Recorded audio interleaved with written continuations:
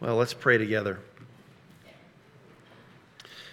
Father, our prayer this morning is that you would let every heart prepare him room, that our hearts and our minds would be open to the gospel of our Lord Jesus, and that we would be looking to him, worshiping him, thinking on him, being conformed to his image in every way. So we pray as we come to this text that you would open up our eyes, that we might behold wonderful things from your law. Incline our hearts to your testimonies and not to dishonest gain. Establish your word to your servants as that which produces reverence for thee. And we ask you to do it, Lord. In Jesus' name, amen. I have always been kind of a sucker for the Christmas season. I really do love it. I love the decorations. I love putting up the tree. I love the candy and the eggnog. I love the presents under the tree and the anticipation of Christmas morning. I love Christmas music, not just the sacred music. I'm an unabashed connoisseur of all the schmaltzy stuff that we hear at this kind of a season. I can belt out, I think, every single word of Harry Connick Jr.'s Christmas album, the first one. I even love the song Last Christmas. The original by Wham is still my favorite. I get super excited about all the covers of that song. I love Christmas movies. Our whole family loves Christmas movies. We have a short list that we always make our way through every year. We make a point to watch it together as a family. White Christmas, we've already watched it twice. Even my kids, they're little. They know who Bing Crosby and Danny Kaye and Rosemary Clooney and that other lady, always forget her name. The Muppet Christmas Carol, Rudolph the Red-Nosed Reindeer, Charlie Brown Christmas. I bet if we were to poll the room, I wouldn't be the only person here who's kind of a sucker for all the stuff that we do during the Christmas season. Anybody here want to admit to listening to your Christmas music in November? Okay, so look at that. That's very bad. Anybody here want to admit to watching Hallmark Christmas movies? I saw my very first one. Look at that right there. I saw my very first one this year. I was over at Randall Breland's house some weeks ago. He wasn't watching that, but he had received a package in the mail, and it was the tackiest Christmas sweater I had ever seen. He ordered it just to go to his office Christmas party. So I know that you Christmas revelers are out there. I'm not the only one. I've seen you, and I don't judge you much. No, we all enjoy all these things that come around in this time of year at this season. And I enjoyed it even as a kid. My whole family did. And when I was a kid, it always used to puzzle me why my dad didn't get as excited about all this stuff like my mom and my sister and me all did. Especially when it came to decorating the Christmas tree. Kind of the first thing we did at the Christmas season, we would always go buy a live tree and we'd bring it home. And he would help us to put it up and to put the lights on. But then after that, he would just sort of sit and watch us. And he wasn't grumpy. He was just somber. And as a kid, I always thought, how can I be so filled with excitement? He seems just sort of somber through all of this. And so I asked about it one year, and he explained it to me why. During his freshman year in college, his dad was diagnosed with terminal cancer. And the last stage of his dad's illness was the last happened during the Christmas season, and the last full day of his dad's life was on Christmas Day in 1963. And so his dad they didn't have much of a Christmas that year. He said that they got a little tiny Christmas tree. It was sitting on top of the television. That's all they had. And TVs were small then. You can imagine how small that was. And his dad was in the hospital and wasn't even conscious. And then the day after Christmas, his dad died. And so for my dad, the grief of that day eclipsed the cheer of the Christmas season. And so it's hard to get excited about tinsel and lights when your dad is lying on his deathbed. And so there were certain parts of the Christmas season ever since then that took him back to that sad Christmas back in 1963. And the heaviness of it followed him all the way into adulthood. If there are many in this room who enjoy all the schmaltzy stuff at Christmas, I bet there are also many who are here who have difficulty enjoying Christmas like that. Now, it could be just personality differences, but perhaps there are many who have difficulty because of painful experiences from your past, or perhaps even painful experiences in your present. And the grief that this broken world has dealt you eclipses any kind of joy that other people seem to be having in all the trivialities that sometimes surround Christmas. And I want to say to you, I want to argue to you that that's actually not all bad. In fact, I think that I can make the case that you probably won't ever celebrate Christmas as it was meant to be celebrated until you come to a place of brokenness and need before God. The kind of need that is reflected in the hymns that we sing, actually, during this season, but we're often not paying attention to. Long lay the world in sin and error pining, till he appears and the soul felt its worth. Do you feel the brokenness of that? It's only when you feel in your bones the brokenness of this world and of the human condition that you can even begin to long for the appearance of a Savior. And sadly, so many of our cultural traditions are trending away from what our proper focus should be at this season. And so much of it seems to be designed to get us preoccupied with other things.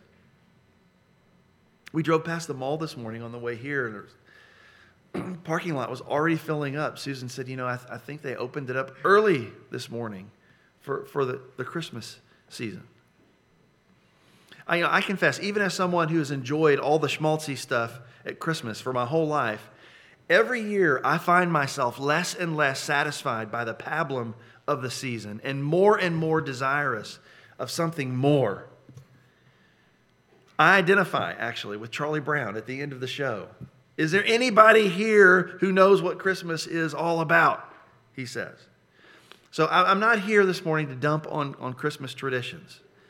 Even all the sentimental things that we do. We have ours and we'll keep them. But I am here to make much of what all that stuff is supposed to be about. It's about God sending his Son into the world, not to condemn the world, but to save the world through him. And if you miss that, you have missed everything that matters. Now, I want you to open up your Bibles to John chapter 3. John chapter 3, and we're going to be looking at verses 16 through 21. Most of you are familiar with this passage because this is where Jesus has his famous meeting with the Pharisee named Nicodemus. Jesus tells Nicodemus that if he wants to see the kingdom of God, he must be born again.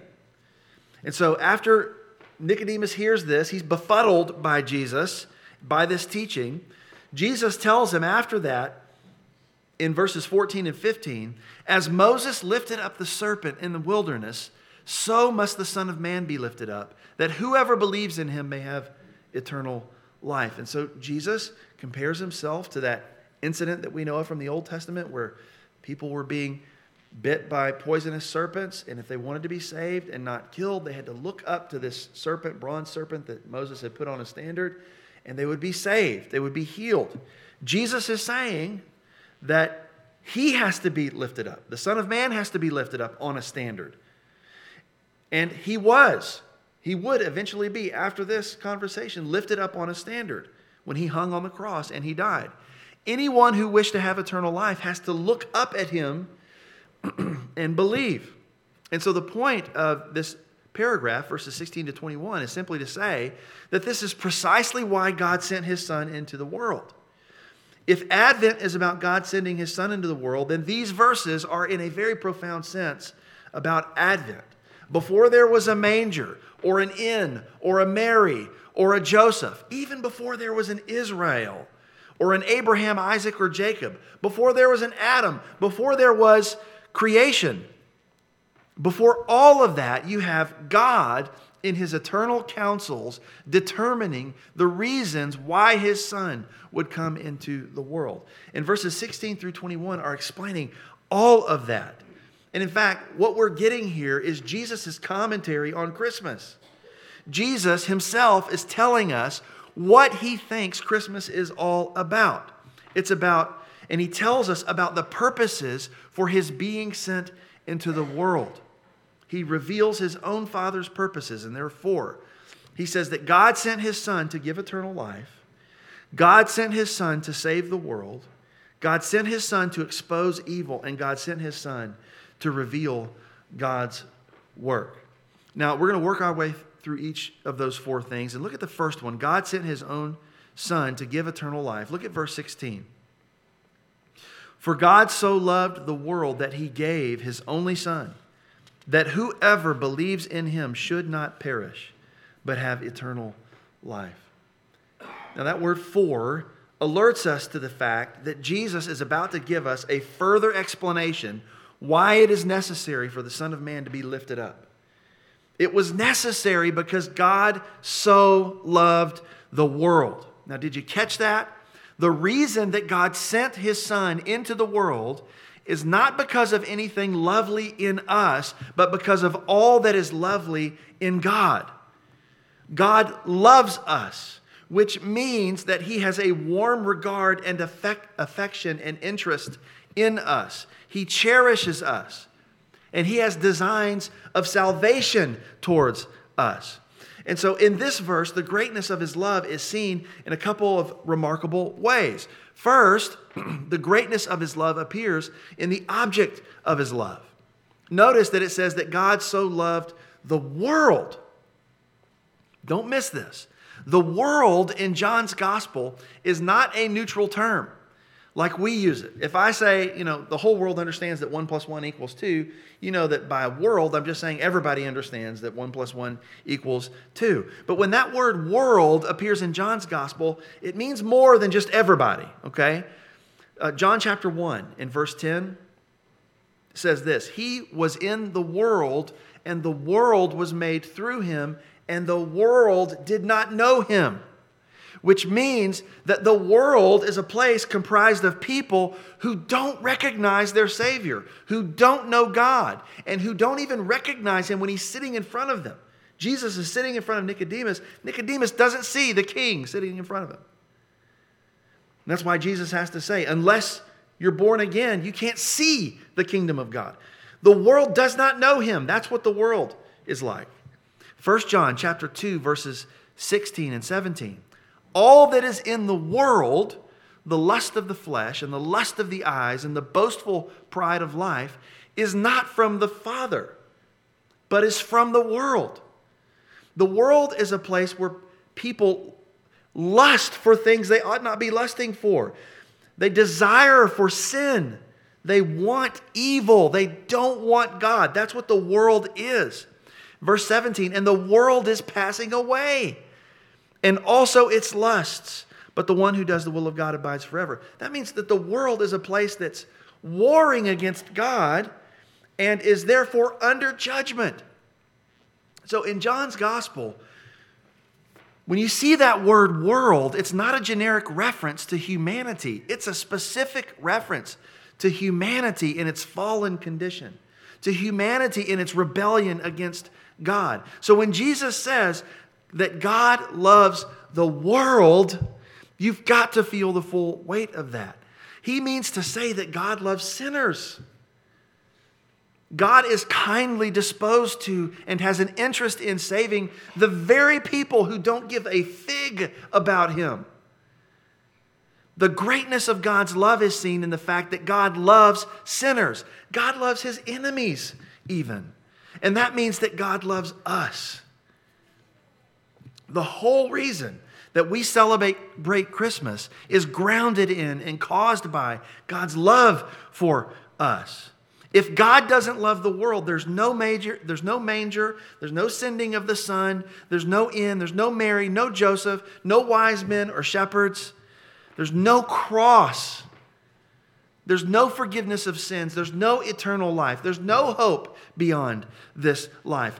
All of those good things come to us because they are flowing out to us from God's love towards us. God's love for sinners, even while they were yet sinners. So you've got to see the greatness of God's love is in part seen in the object of his love. He loves people who don't deserve to be loved. You don't deserve it, and I don't either, but he does it anyway. It's not dependent upon us. It's all based on his kind disposition that he has had from all eternity towards his people. God loves the world. But there's another way that you see the greatness of God's love in this. It's not only in who God loves, but in how God loves. Notice that the text says that God so loved the world. Sometimes we read that so as kind of an intensifier, like when we say, oh, wow, it took us so long to get home. And what we mean by that, so long to get home, is it sort of intensifies the length, right? It took us a really long time to get home. And some people read that word so in this verse in the same way, as if it's kind of intensifying love. God so loved the world. You know, he loved us this big. That's not really the sense here of what's going on. The word so simply means in this way. That's what it means. Jesus says that God loves the world in a very specific way. And look what he says. He loves us in this way, that he gave his only Son. God fleshes out his love for us by becoming flesh. Literally. John chapter 1 verse 14 says, the Word became flesh and dwelt among us, and we beheld his glory. Glory as of the only begotten from the Father, full of grace and truth. So it's not just a happy feeling that God has towards us. He does more than that. He comes and dwells among us. So this text says that God loves the world by giving his only Son to the world, not just to take on flesh, but also to die in our place.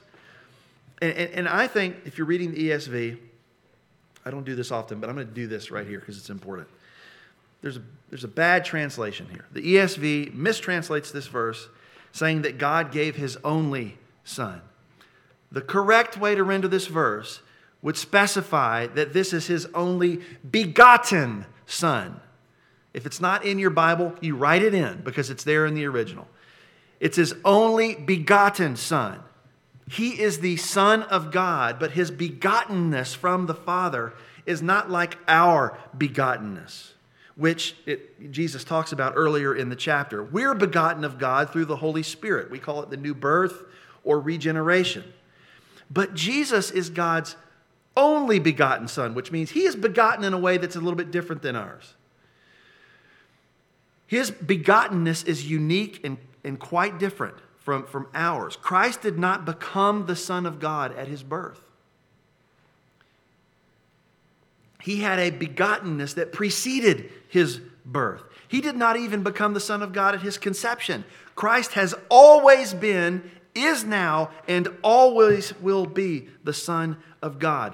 Our being born of God takes place in time. The Son of God is begotten from all eternity, which means that his begottenness has no beginning and no end. We have a temporal relation of origin from God. Christ has an eternal relation of origin from God, which means that he is, as we confess every week before communion, he's begotten, not made. Jesus' begottenness distinguishes his personhood from the Father's, but it is also the ground of his sharing in the same divine essence with his Father. I know that's a mouthful, but here's the bottom line. Jesus being the Son of God means that he is God. That's what I'm trying to say. So when God gives his Son, it's nothing less than the deity giving himself for us. What greater gift is there than God giving himself for us? There is no greater gift. There's no greater love than that. Why does God give his Son? Not merely to be incarnate, but to be crucified on a Roman cross. Why? So that whoever whoever believes in him should not perish, but have eternal life. That's the end game. To rescue sinners from perishing so that they can have life everlasting. This is great news. I just wonder how many people here this morning, within the sound of my voice, are wondering if you're loved. Is there anyone in this room, maybe perhaps, who gets out of bed day after day with a sense that dark clouds are gathering over your head, with a sense of a kind of growing dread that no person and no God loves you? Perhaps you have come to believe that you are out of a holy God's reach, that you have done too much ill and have embraced too much darkness for God to have anything to do with you. If that is you this morning, I'm here to give you what the good news is. You can exchange that daily dread for daily bread. God loves the world, which means that God loves sinners. Are you a sinner? If you are, then you are precisely the kind of person that God loves. Sinners are the only kind of people that there are in the world, except for Jesus. That means that's the only kind of people that there are to love. And God loves sinners, and God loves you. He loves you so much that he knows that you can't save yourself from your daily dread. He knows that only He can save you. And that's exactly what He stepped out of heaven to do. But you can't earn the salvation that He's offering you. You can't be good enough to deserve it. You'll never deserve it. I will never deserve it. None of us will. But praise God, He's not waiting for you to deserve it. He just wants you to receive it as a gift. And the way you receive it is simply by trusting in Jesus and in His death and resurrection to save you, that whoever believes in Him should not perish but have eternal life. And so the question before every person in this life is, why would you resist this gift? Of all the gifts that you've received in your life, why would you resist this gift? All the kids in here, why would you resist this gift? Of all the gifts you're going to receive this Christmas, you need to receive this gift first. You need to trust in Jesus. And you need to do it now. So my first point is the longest point. God sent His Son to give eternal life in verse 16. But the second one is this. God sent His Son to save the world. Everybody look at verse 17. For God did not send His Son into the world to condemn the world, but in order that the world might be saved through Him. God sent His Son into the world to sinners, not to condemn sinners, but to save sinners. And that word that's translated as condemn is actually a word that means to judge. In fact, some of your translations will say it that way. It's that NASB says God did not send His Son into the world to judge the world. And so some people have read that and they thought, wow, that really looks like a contradiction with other parts of the gospel where it says that Jesus does indeed come to judge the world, like John 9:39. And Jesus said, for judgment I have come into this world, so that those who do not see may see, and those who see may become blind. John chapter 5 and verse 26, Jesus says that the Father gives to the Son authority to execute judgment because He is the Son of Man. So how in the world does it make sense in John 3 for Jesus to say that God did not send the Son into the world to judge the world, but then to turn around in chapter 5 and in chapter 9 to say that He did? Well, there's actually no contradiction here at all. What's going on here is that Jesus' saving work involves the shedding of light and the exposing of evil. And as we'll find out later in the passage, some people will come to that light, but some people will flee from that light.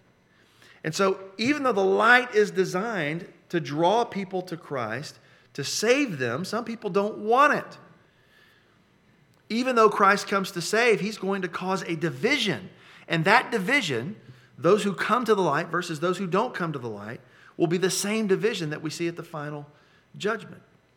But the important thing to note is that Jesus' aim in coming is not to condemn the world, but to save it. Much of the world won't have it, but that doesn't change the fact that his aim is to save the world. Which brings us to verse 18. He says in verse 18, whoever believes in him is not condemned, but whoever does not believe is condemned already, because he has not believed in the name of the only Son of God. Notice that Jesus uses the word believe here 3 times in that one verse. That word believe is all over John's gospel. He uses it 98 times throughout the gospel. Always as a verb, never as the noun. Always it's something you're supposed to do. Over and over, it's clear that believing is what leads to eternal life. Nobody can earn eternal life through good works. They have to receive it as a gift by believing in Jesus. But this verse is accenting what happens when somebody fails to believe in Jesus. If you believe in Jesus, you are not condemned, but inherit eternal life. If you don't believe in Jesus, it says you are condemned already. Now, this is so profound, and I don't want you to miss this. Jesus is teaching us that we are born condemned already. We come out of the box broken, under a sentence of death. There's no baby born in the world that any one of us will look at and go, that kid's going to live forever. We know better than that. We know that every single one of us are on a one-way ticket to dying. And you can't make it stop. It's going to happen if the Lord doesn't return first. We are all mortal. Every single one of us will die. We are born under the curse that God pronounced in Genesis 3. So God said, the day that you eat of this, you will die. Adam and Eve became mortal. Every single one of us inherited that sentence over us. You are born into the world condemned already. People don't even realize that. We reap not only what we have sown, but we have already reaped what Adam has sown. When Adam and Eve sinned, God pronounced the sentence of death over them and they died. We have that same sentence hanging over our heads too. So does every other human being on the planet. So this is what Jesus is saying. The person who does not believe in Jesus is left to that judgment that God pronounced in Genesis 3. They will die, and there will be no eternal life on the other side of that death. On the other side of dying, those who die in their sin, they will experience what John calls elsewhere the second death in Revelation 20:10. The lake of fire where people will be tormented day and night forever and ever. Why? Because John 3 says, failing to believe in the one who died to pay for your sins means that you are consigned to pay for your own sins. And it will take an eternity to do that. But notice that the good news of these verses is that this is not what God wants.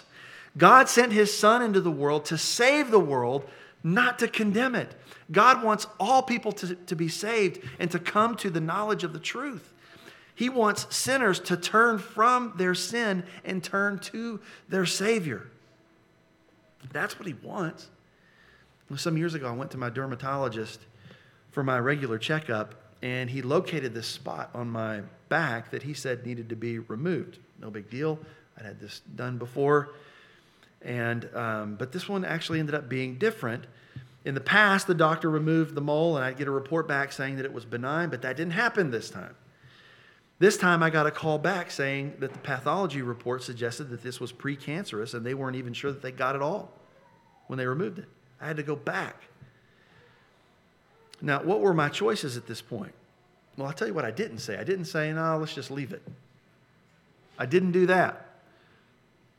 Because what was happening in my skin wasn't something that was going to be a problem. It was already a problem. To leave it alone was to leave me in a problem that I already had, not one that was going to happen at some unspecified point in the future. So I came back and they cleared all the margins and took out any trace of those carcinogenic cells. I think some people treat their spiritual lives as if their problems are something that's just sort of out in the indefinite future. At some point in the future, they'll think about it. Maybe after they die, they'll answer to God for their lives. Maybe they're thinking, I'll make a case at that point. Maybe they'll think they'll make a case that they have done enough in their lives to avoid condemnation and judgment. But that's just a fool's errand. You need to understand that apart from Christ, you are under judgment already. The sentence has been pronounced. Your death sentence has already been handed down. And it has been appointed for you once to die and then to face judgment. So your death and condemnation are already a certainty apart from Christ. Apart from Christ, you are already alienated from the life of God. The question you have to ask is if you're going to let that ride or if you are going to trust in the only one who can deliver you from death and from the lake of fire on the other side of death. Your situation apart from Christ is already desperate, which means that you need to come to Christ right now if you haven't already. You need to turn from your sin and trust in Jesus Christ right now. Jesus says that if you do that, even though you die, yet shall you live.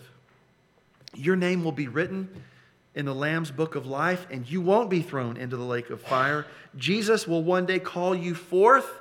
You will live and dwell with him in a new heavens and a new earth forever. That is what God sent his Son into the world to do.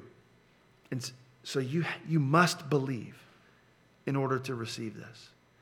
You must turn from your sin and turn to Jesus.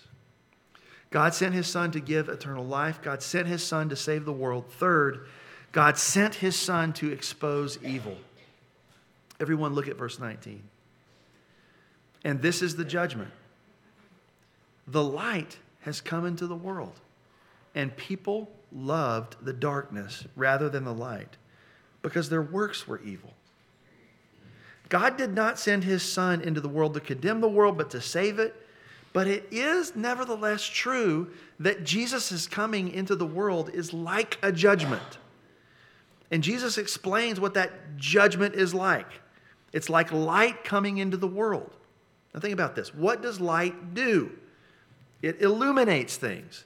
It makes it so that you can see things that you couldn't otherwise see in darkness.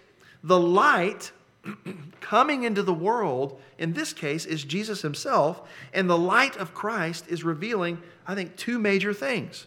It's revealing who God is, and it's revealing who we are. So Jesus is this light coming into the world, revealing who God is. John 1:18 says, "No man has seen God at any time. The only begotten God," that's Jesus, right? Jesus is the God, the begotten God. The only begotten God who is in the bosom of the Father, he has explained him.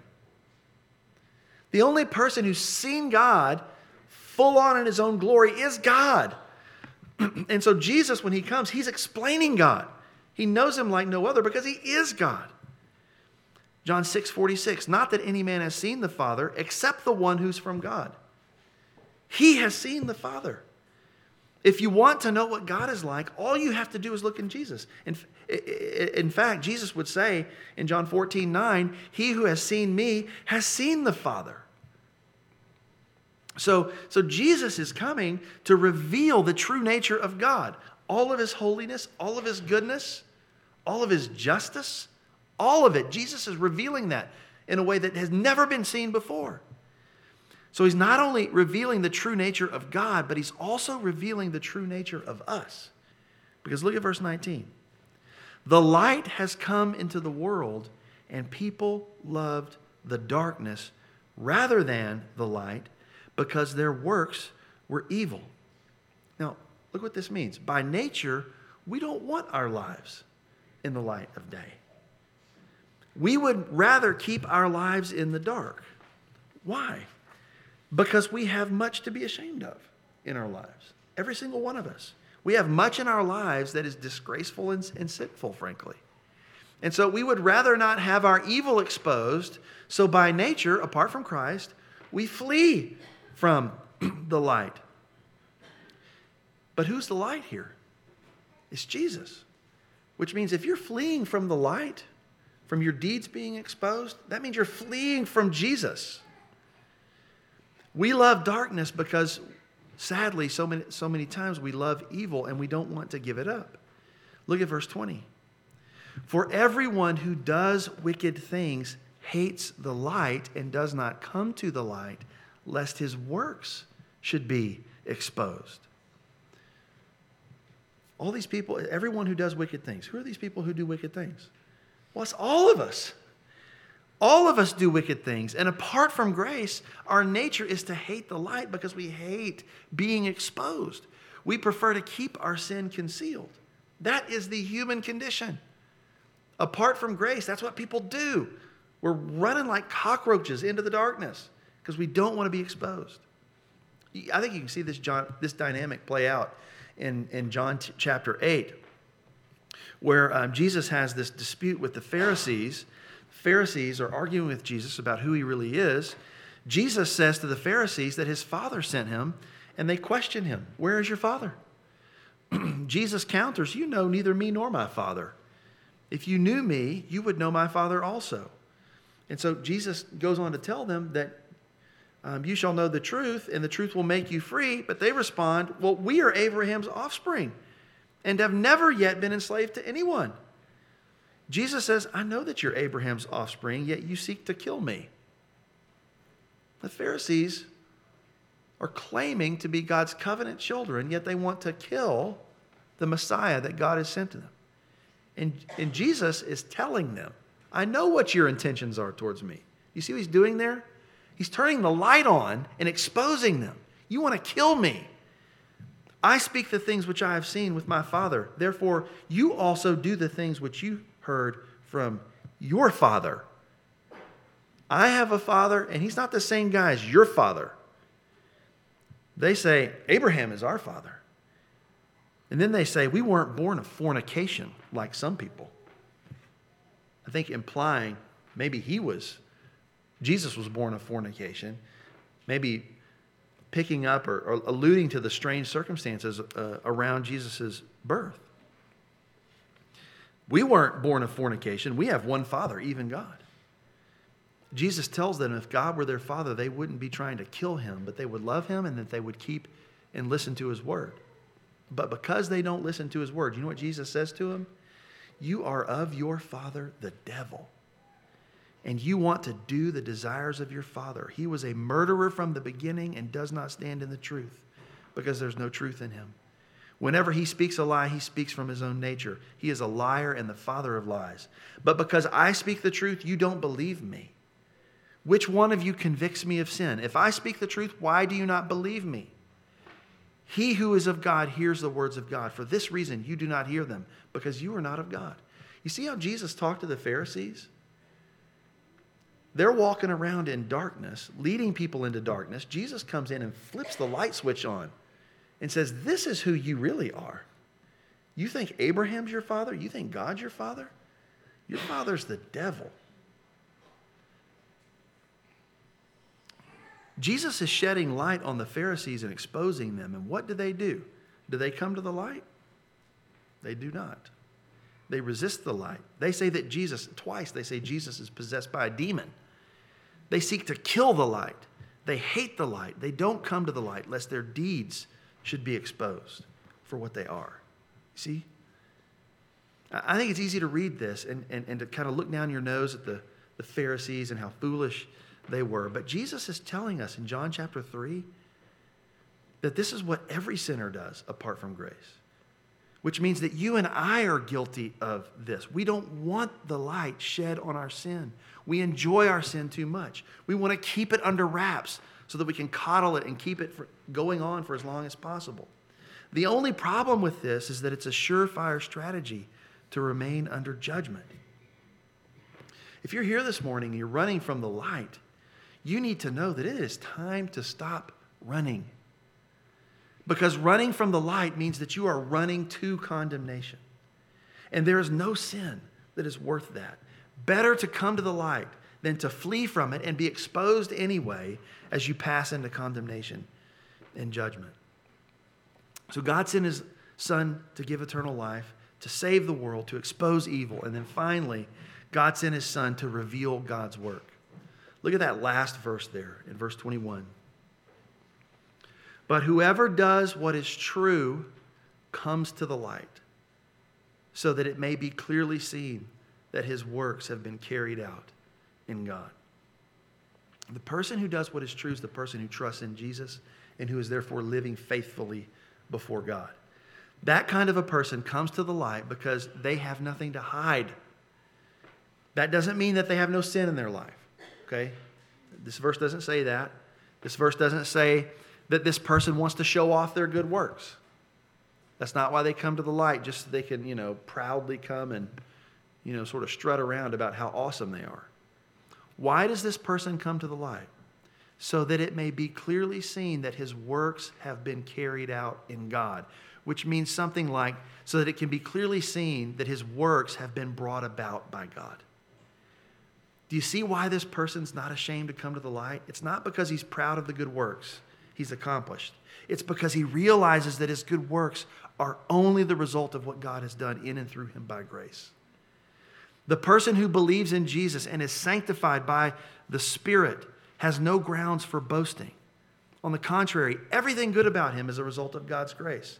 That person comes into the light because he wants to show off what God has done. And in this case, that means showing off that God has saved a sinner and transformed his life. Are you a person who runs from the light, or are you a person who comes to the light? How you answer that question tells everything that is most important about you.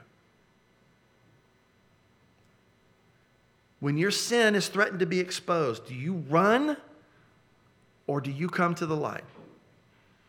That tells whether or not you are running from Jesus or coming to Jesus.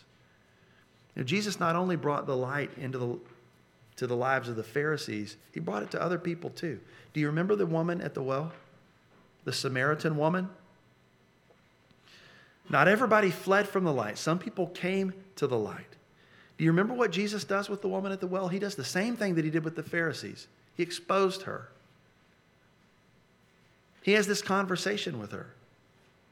He asks her for water. She's surprised. Why are you asking me for water? I'm a Samaritan. You're a Jew. Jews aren't supposed to have anything to do with Samaritans. Jesus doesn't care about that. He talks to her. Jesus says, if you would have known who you were talking to, you would have asked me for living water, and I would have given it. Except by living water, Jesus explains he's not talking about literal water, but about eternal life. She ends up saying to him that she wants that. And you know how Jesus responds? He turns the lights on. He says, go call your husband and come here. She claims not to have a husband. Jesus says, right, you don't have a husband. You have 5 husbands. And at this point, she doesn't flee like the cockroaches. She doesn't act like the Pharisees. Even though Jesus knows the truth about her and that she's been with all these different men, rather than fleeing from the light, she comes to the light. And Jesus reveals to her that he's the long-awaited Messiah come to save his people. And you know what she does next? She believes this, and she goes out to all the men in the city. And you know what she says? Come see a man who told me everything I ever did. Jesus exposes her sin. And she goes and tells everybody, come see this guy who exposes everything that you are. Could this be the Messiah? She didn't run from the light. She came to the light. She found eternal life like a spring of water welling up inside her. So here's the question that I'll leave you with this morning. Is this how you have encountered Jesus? Are you like the Pharisees, running and hiding from the light? Insulting the light in a vain attempt to discredit Jesus because his life and teaching expose you. If that's you, you need to know that this text says you've been judged already. You're on a one-way ticket to a death and condemnation more terrible than you will be able to bear. If that is you, today is the day to turn from that. Today is the day to come into the light and to let the chips fall where they may. The good news is that God sent his Son into the world so that we would experience the light, not as the Pharisees, but as the Samaritan woman did. So that we would glory in our lives being exposed by the light of Jesus. So that we would come into the light, receive eternal life, so that our transformed lives will be shown to the world as a trophy of God's grace in us. That's what God wants for you this Christmas. And that's what God wants for you forever. Let me pray for you. Father, I pray for all those in this room who may be even now fleeing from the light. I pray that you would turn them around and to see that no matter what kind of difficulty it is in being exposed, that it is more precious to have you. And I pray that you would draw sinners to the light, away from their sin and to you, and that you would save them. Father, I pray for brothers and sisters who are here, who are running from the light. Lord, I pray that you would grant your people repentance. Help us to walk in the light as he is in the light. Father, I pray for brothers and sisters who are here, who are grieving, still family members who have gone on, and the holidays are so difficult. Others who are grieving families that are broken apart, are not what they should be, have never been what they should be. Lord, I pray that you would come and minister to your people. Focus our eyes on Jesus, the author and finisher of our faith. And help us to know that you love us and you never leave us or forsake us. And we have hope because of that. Lord, help the world to see that everything good about us has been wrought by you. And we pray that you do it in Jesus' name. Amen. Amen. Let's stand together.